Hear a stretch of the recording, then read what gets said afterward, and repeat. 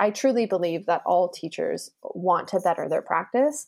And I think this idea that we get stuck in our ways comes from fear of failure.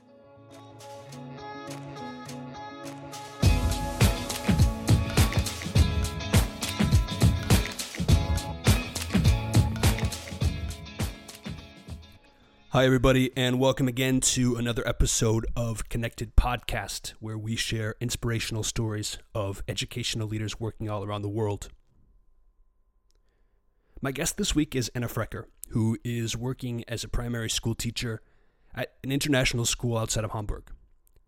In addition to her central role inside the classroom, Anna's been taking on lots of additional emerging leadership roles and responsibilities within that organization. And that's more or less the focus of our conversation today. We talk about what it's like to be an emerging leader, what are the characteristics of some emerging leaders inside the classroom, and what are they looking for within an organization. From the organizational standpoint, we also explore what are the preconditions for support and development of these kinds of emerging leaders. I think a lot of teachers find themselves in this exact position. And in fact, I think there are many teachers who find themselves later in their careers going into senior leadership roles, not out of deep desire, but because of maybe a lack of a pathway to influence change in a positive way outside of those senior leadership roles. I think this is an unfortunate false choice, or maybe an unfortunate necessary choice for many emerging leaders, middle leaders, teacher leaders, because they often have a sense of the classroom or a sense of areas where they're actually able to make some change that aren't always aligned with the roles and responsibilities of senior leadership. And from the other perspective, I think senior leaders have so many day-to-day obligations that trying to influence classroom strategy or coach up teachers or even develop learning philosophies within the school, it's a lot to take on. And I think that a really critical component for building the learning capacity of educational organizations is to find ways to identify these emerging leaders, to find ways to energize them, to put them into really clear practice, and to incentivize the growth of these middle leaders and what they're able to offer for the organization. How are we able to incentivize? I think it's tricky because in a lot of organizations, the impulse is to promote, to put these kinds of emerging leaders into formal leadership positions. But, that may not always be the best fit. As we speak to Anna today, one of the things that's really clear is that it's not a formal position that often motivates highly inspiring teachers, emerging teacher leaders. It's the ability to engage in meaningful projects, to have an impact, to understand that the research and the efforts that they're putting into their classroom practice have a broader impact on the organization beyond simply classroom, like one particular classroom. And I think that this is a critical issue. One important way that Anna talks about within her organization, why it's been successful, why it's been able to encourage emerging leaders, is the sense that, first of all, there's a clearly articulated strategy. So when emerging leaders or teacher leaders are thinking about new initiatives, they can make sure that those are really clearly aligned with the overall strategy of the school, with the philosophy of learning within that school.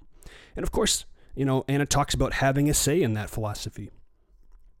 She also talks about very clear feedback from all sides, that she is open and willing to receive feedback on what's working and what's not. And she talks about senior leaders within her organization who have a similar philosophy. Come in, talk about what worked and what didn't. Let's find a solution. And I think that's really, really critical. Maybe a central starting place is, well, why is it important to have these emerging leaders in the first place? What is it about middle leadership positions that offer some solutions that senior leaders can't always address? And I think what we've seen in the crisis, and Anna talks about this as well, is that organizations who are already used to using this sort of learning philosophy, incorporating feedback back and have a high capacity for adapting are able to respond in ways that are meaningful, appropriate, and not crisis-based. And so the response to what's happening now in the COVID situation, Anna speaks about how, the response and the way that teachers were able to adapt was something that was already built into the daily operations and the daily way of thinking. I think a lot of that comes from identifying places where emerging leaders can have a role, can have an impact. So I really hope you enjoy this conversation, whether you yourself are a teacher trying to think about how you might fit or develop yourself within an organization. If you're currently in a senior leadership position, I think this interview with Anna can really help identify some of the main motivators of emerging leaders. It's not always a formal leadership position. It's not always a role. It's often more about the ability to have a meaningful impact on the organization, and finding ways to do that are aligned with a wider strategy is something that I hope senior leaders will take on board. There's a lot of talk, of course, about distributed leadership, and I think that one of the critical ways to make sure that leadership genuinely is distributed is to build up the capacity of members of the organization, to identify young leaders and to give them responsibilities that actually matter. So I hope you enjoy this episode, but before we get into that, I want to give a little bit of feedback about my own perspective or about my own journey in these first few episodes. Something I think rather interesting has been happening, and you'll hear it later in this episode. Often, the interview questions, at least from my side, tend to be a little bit formulaic or directed. And what's been happening is that after I stop recording or after I sort of end formally the podcast, the conversation continues in really interesting ways. And in previous episodes, I've incorporated that in some cases more naturally or tried to edit that. But in this episode, I more or less left it as we spoke about it. So we end the episode and then we kind of come back to things. And it's been really fascinating to see how interactions are so different based on the frame. And I don't know if there's any value here for, educational leadership, but thinking a lot about how we frame the conversation is such a critical component of the kinds of openness or dialogue that we're able to engage in. It's been also a really interesting journey for me to be able to have in-depth conversations with people who I'm energized by, I'm inspired by. And I think that already in this project, one of the central outcomes that I had hoped for was the ability to make genuine connections with others. And hopefully you're able to hear those connections. And hopefully you're able to maybe experience those kinds of genuine connections.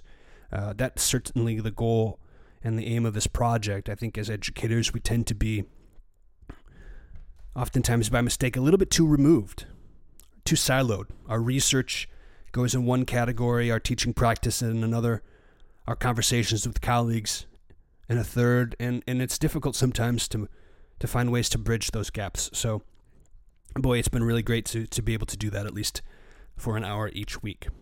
Okay, enough of me. Let's get the episode started.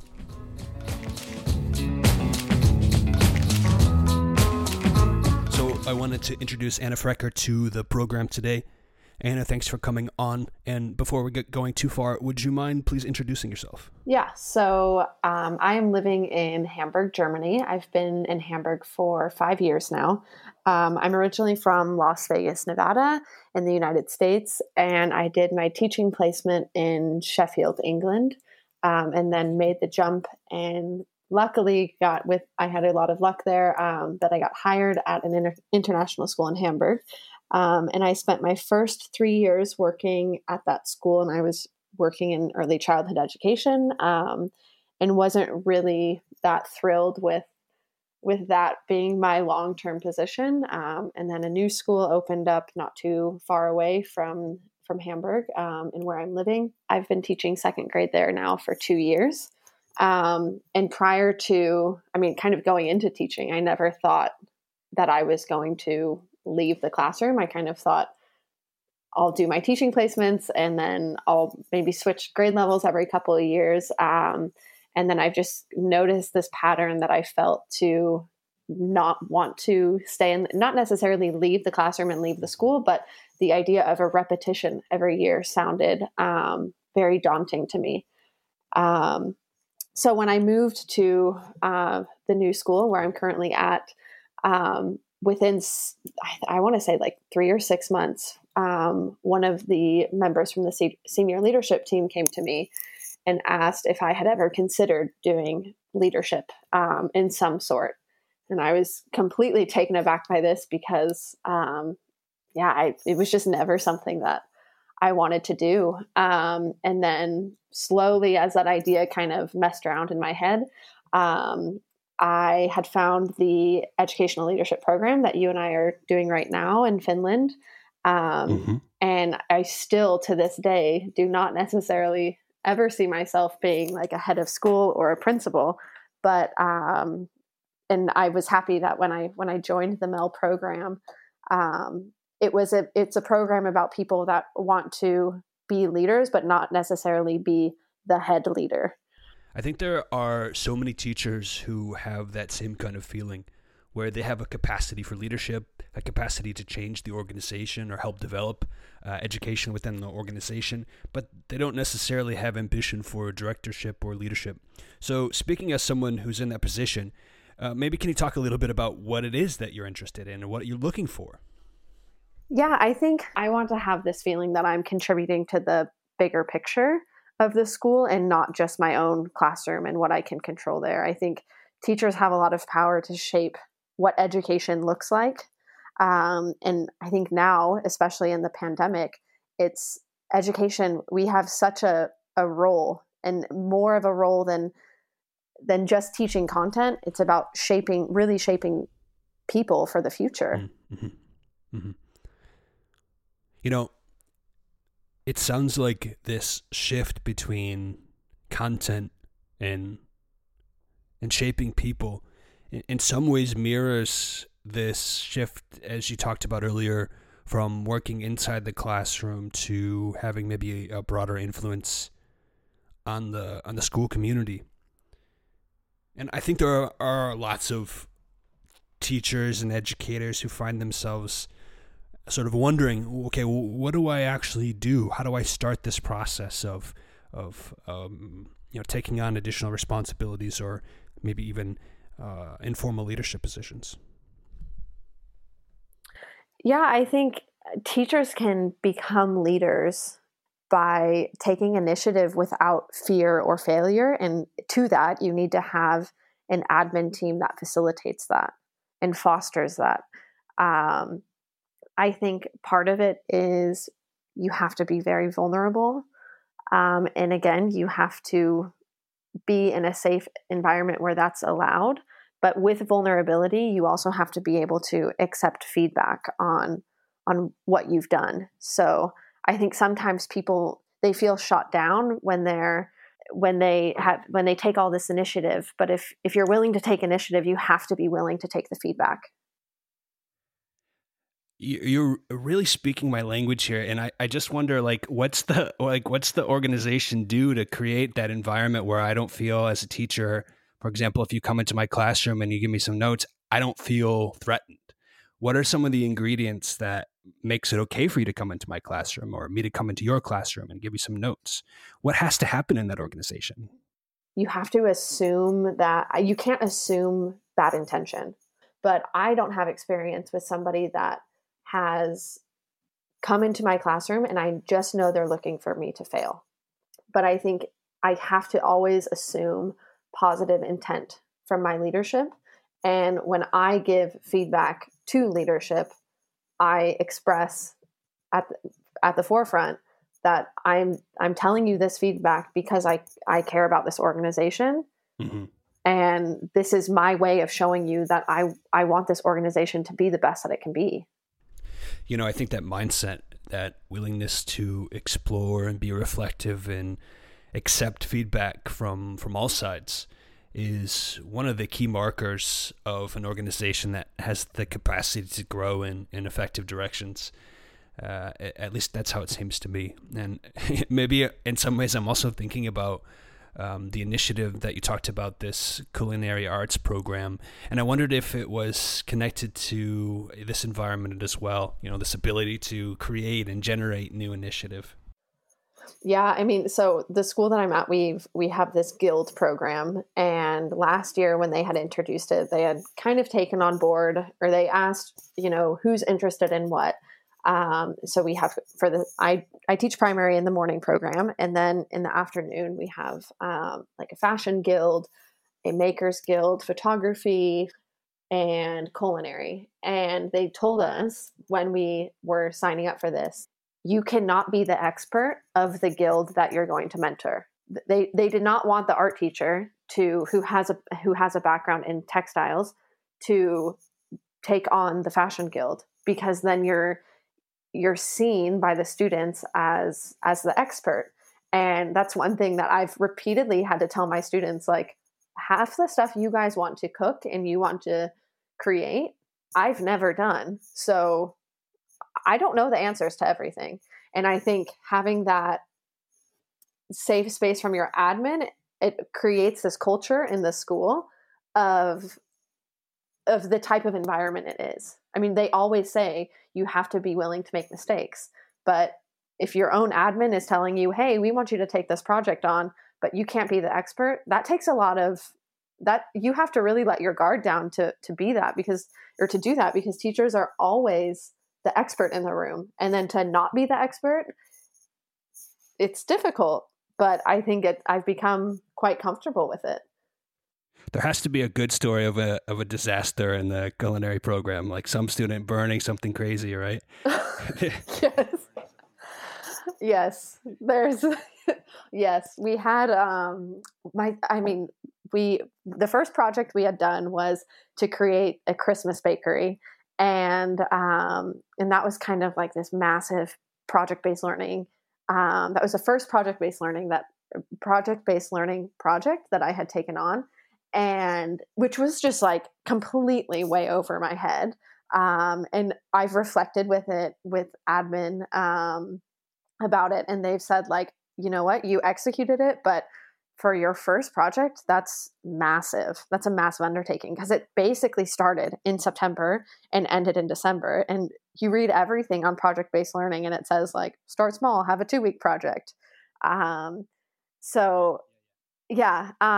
So the Christmas bakery, it was more or less a success. It was, I would say, more or less, because we didn't necessarily make the profit that we wanted. And then there was also just some logistical issues we had at the end. A lot of the students were on field trips the last days. So at the end of it, it was kind of 4 or 5 students finishing this project up. But in the last project, we were trying to make like these TikTok videos of cooking. And I'm new to TikTok. So that was fun for the students to explain it.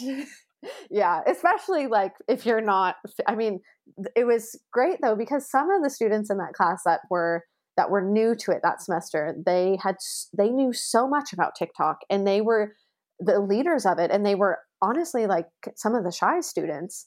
And it was just such a, I don't know, refreshing moment for me to see the kids be like, wait, you don't know how to do this? I mean, Yeah. I've had so many of those moments where like I used to work at a boarding school, and I would go out and play football with everybody, and they were really good, and it was so weird to see me being, I mean, for them, I guess it was weird for them to see their teacher being so bad at something. I loved it. It was great. And then the next day in class, people are like, "Oh, it's not so scary," Yeah, and I think when you have these lessons where you're not the expert, there's so many of these like teachable moments that come up. Mm-hmm. And I think when you're the expert on it and you know everything, there's not that natural opportunity for all of that to happen. It's so powerful how this change in like the dynamics opens up so many alternative pathways or alternative questions. I don't know if that's the right way to say it, but I think I've been feeling something similar, and I'm interested in your experience as well, but I've been feeling something similar in this current crisis situation. Like, I'm not always the expert. I don't always have to have the answer. I don't exactly know what to do each day in the virtual classroom. And somehow that's shifted things and allowed different kinds of questions and different kinds of teaching to take place in a positive way too. I'm interested in how this experience in our current COVID situation has shifted your thoughts about either teaching or leadership or both. Yeah, I think through this crisis, it has become so much more apparent to me that our role as a teacher is more about the social support, social emotional support for students and us being a constant in their life than it is for the actual academic. We really need to be there for our students. And we are like the second parent to a child. And I've had so much feedback from parents saying like, it's so nice that you're a familiar face for my child, and them seeing you calm, them seeing you relaxed and there for them, that's what's important right now. And I think that's really true. And maybe this comes more from me being a primary school teacher, but I would even argue that for secondary school teachers. I think I think professionals are not comfortable with having that role, but I think that's kind of what we're called to do right now. Why aren't professionals feeling comfortable in that role? I actually kind of wondered that even before the crisis, that some of the best, I teach literature, and some of the most interesting conversations are things that sort of happen sort of naturally, something happening outside, before school, and that intervention is way more interesting, even as a secondary teacher, way more useful, it seems like, than some of the poetry we talk about in class. So why are professionals not comfortable? I mean, if you think back, I've only been teaching for 5 years, and how much of my coursework leading up to becoming a teacher was dedicated to social emotional learning? Yeah. None of it. Yeah. I had one children's psychology class. Like that part of that load that a teacher takes on, that's not what you're marketed as. You go into the profession like with this idea that you're going to go to the classroom and you're going to teach this content, and that's what you're there to do. I don't think that's really I think the social emotional support is kind of the unspoken role of a teacher.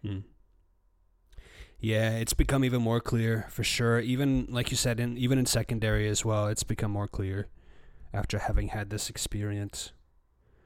Okay, a final couple of questions here, maybe exactly on that note.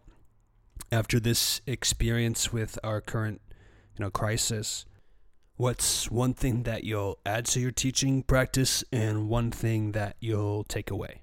Ooh, I think I'm definitely going to add the feeling of time, allowing more time to be there for my students emotionally. I think oftentimes, like, sometimes they come in from the break and they're just like dying to tell you something, and you're thinking like, oh, come on, we only have the lesson. But really what's important in that situation is it, I think, being there for our kids. Again, I keep saying that, but I think that's really the role that a teacher will be taking on. So I think I will definitely be adding the feeling of, I hope that I add, the sense of time for my students, and the students feel that I am to listen to them. I'm willing to hear them. And one thing that I will take away is, I guess the opposite, is feeling rushed. I really hope that I don't fall back into that feeling of, oh, we need to carry on with the units or with the standards. And really, we just need to focus on that child and where they are at in that moment. That is such a powerful takeaway.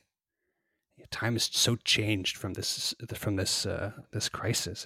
It's really powerful.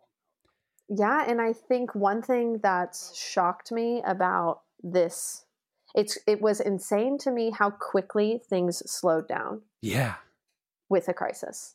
it was a matter of not even a day. Yeah. And it suddenly, all this time is freed up.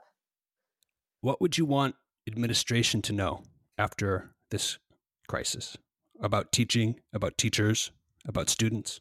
I hope that everybody knows how much work it is to teach online. Um, I have so much more respect for teachers that teach online. Oh, yeah. But I think the role, again, I'm going to go back to the role of the teacher. I think that needs to be emphasized. And I hope that leaders start to put a little less pressure on content, and more focus on the emotional well-being of a child and of their teachers too. I think this crisis is hitting everybody a little bit differently, and accepting the fact that we're all dealing with different things Mm-hmm. in this. We're all coping with this differently, and I think that goes with everything in life. Everybody has their challenges. And I will say, I do feel very, very understood by my administration. But I think that's one thing that, as a teacher, I hope that I start to look through the lens a little bit differently for my colleagues as well. Last question. Let's say you take on a new responsibility or a new role in your ideal world. What is it? And I don't mean exactly like a job title, but what if you could be responsible for something in your community, in your school organization, what would it be? Because we started this conversation talking about emerging leaders, and one of the things that's become really clear to me in talking with you, that you have such a strong sense of what it is that could be added to your school curriculum or your school environment. And I'm just sort of curious as to, maybe you might articulate what role that you see yourself playing in that, or that you see as a need. I would say like team building for international students. I think in international schools, we often kind of categorize people by where they're from. And when, especially younger students, or really anybody that's coming to a new school without the language, without the language to communicate their feelings. And oftentimes students aren't, depending on the cultures, they're not able to communicate their feelings in their mother tongue. So expecting them to do it in a second language is very challenging. I think a role that I would see myself in is almost like a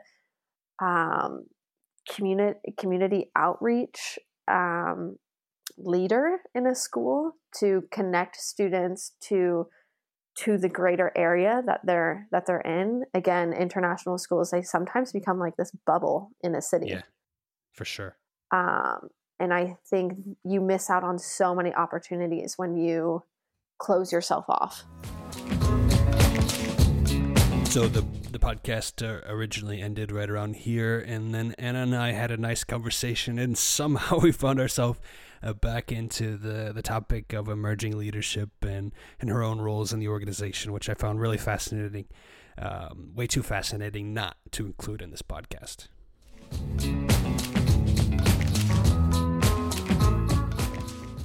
One of my bosses called me and asked if I would like to be the point person for facilitating best practices for online learning. And I was kind of like, what on earth makes you think I can do that? But I'm hoping to kind of use that as my assessment piece for that course. And I don't know, like create like a little guidebook for our school. Oh, that'd be great. Why didn't you talk about this in the podcast? I knew you had all these like emerging leadership responsibilities because you talked about it before. I knew that there's you have a whole like pile of those kinds of things, don't you? Yeah, I mean, I feel like the school that I'm at, it's like this startup mentality a little bit. So it just seems like everybody is constantly being assigned different roles, and you're kind of always taking on this responsibility of being more than just a teacher. So I'm also doing like overseeing like curriculum development for our school, or for the primary section of the school, and that's really just working with the curriculum coordinator, and kind of putting my voice out there for primary school and how to best support the teachers there. But yeah, I think sometimes I forget, and especially when I compare my time now to my previous school, I forget how many roles I'm given. And I was like, we were reflecting on, this whole online teaching thing. And, some schools I was talking with one of the admin team members last week about it. And he was saying that there's some schools out there that are really, really struggling to get this off the ground. And it's kind of like for our school, it's like, it's just another thing. Yeah, because you have that mentality. I mean, there's something about that organization. You have that mentality, I guess. Yeah, which is, I will say, sometimes it is very overwhelming. But I think Sure. I do take it for granted of how many leadership opportunities are given to me. Mm. Do you like that? I do. At first, it was kind of like, why are you asking me this? Like, what makes you think I'm even qualified? And I remember like when I had taken it on, I was like, I've only been teaching for 5 years. And then I was talking to some colleagues and they're like, that's a good amount of time to be in the classroom. So I think having that, what I struggle with is really having that confidence to take it on. But I've learned that with my admin, it's okay to fail. And I'm very lucky in that sense. And it's a good kind of starting place for somebody that wants to go into leadership. What would you say to people who are like reluctant to take on those roles, or like if their manager or administration approaches them like and they get a role that they're not comfortable with, or like they feel like in your shoes, I haven't been teaching long enough, or I don't really know how to do this? What would you say to them? I think you have to own it. Like, take on a role, and you have to be completely honest if you have no idea what to do or you need any sort of guidance. That's like with this whole culinary guild, like I was totally freaked out by it. And then I've had to learn to be like, I'm not going to wait for admin to come and tell me I'm doing something wrong or I should change something. I'm just going to go to them and say, look, this is where I'm struggling. Yeah. What can you do to support me? And half the time they're like, no, you're doing fine. But it's just like that reassurance is for some reason needed. Do you like that feeling a little off balance sometimes, or it sounds like if you're willing to try things, they're open to them, but you're also sort of there's a little bit of a risk there. It sounds like at the organization. Yeah, absolutely. And I think that's maybe why, I mean, just you saying that now, it's kind of been like, wait, when I'm like just the classroom teacher, I kind of become this like expert and I have this power. And I told you before that like power is not a driving force for me. So I think having that like being on edge and being challenged is what works for me. And maybe that's why I don't want to necessarily just stay in the classroom, because I'm not comfortable with just being in charge fully. I like to have a challenge. I wouldn't have expected that to be a motivator for people interested in leadership roles, which is that, of course, people are curious or want to be challenged in a certain way, but also like almost wanting to cede authority or look at other perspectives.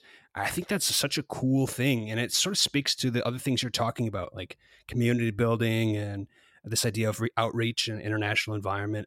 That's really interesting how connected all those things seem to be. Yeah, I think definitely like seeing it from another perspective and that's one thing that I fear with like just being in a classroom. You really only see the school from the perspective of a classroom teacher. If you're never given these roles and responsibilities, you can only see it from one side. So I think you have to kind of create that no matter where you're at. You know, if that means like taking up a coaching position and leading a team of students, have that little pocket of, I don't know, opportunity is the right word, where you can try things out and challenge yourself. I can't think of a better place to end. I really, really appreciate your time, and thank you for being generous with your thoughts and your perspective. Much appreciated, Anna. Yeah, thank you for having me. Of course. It was enjoyable. Good. I'm really glad.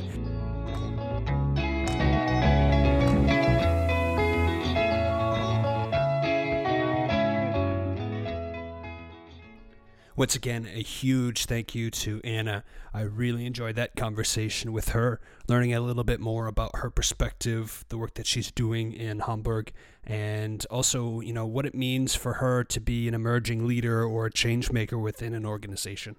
Super, super inspirational. Okay, if you enjoyed the podcast, could you please like, subscribe, leave a comment on every platform you possibly could. Share it with your friends. I'm really enjoying doing this, and I'm looking forward to sort of broadening the outreach and the different kinds of guests we might be able to bring on. On that note, if you are a guest, if you're interested in becoming a guest, rather, could you please get in touch with me on theconnectedpodcast.com. Really looking forward to these conversations, and all the best until next time.